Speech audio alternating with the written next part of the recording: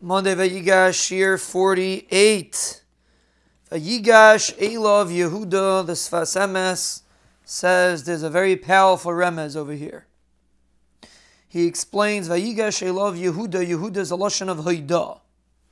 And he said he heard from his grandfather that Klal Yisrael are called Yehudim because they are constantly moideh to the Rabbeinu Shalom on small things and big things.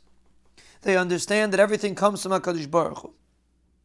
Therefore, Vayigash.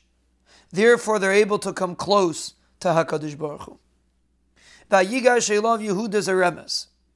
When a person is moideh to the Rabbeinu Shalom, when a person acknowledges that the smallest thing and the largest thing all comes from HaKadosh Baruch Hu. When he acknowledges that, he's able to be Vayigash.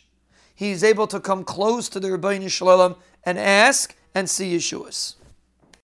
And he explains further, when there's a situation of Hester Panim, Rachmana litzlan, there's a tsar, when a person trains himself to be moideh, to thank HaKadosh Baruch Hu, to acknowledge what the Rabbeinu Shalom does for him.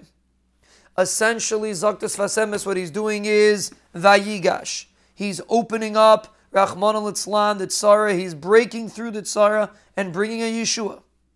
A person is struggling in something, the person needs parnas, the person needs health. If a person would settle down every single day, try to make a list of 2, 3, 4, 5 things, taivis that the Rebbeinu Shalom does for him, and try to focus specifically in the area that he feels far from HaKadosh Baruch Hu. Vayigash. He will have a hagasha, he will come close to the Rebbeinu Shalom.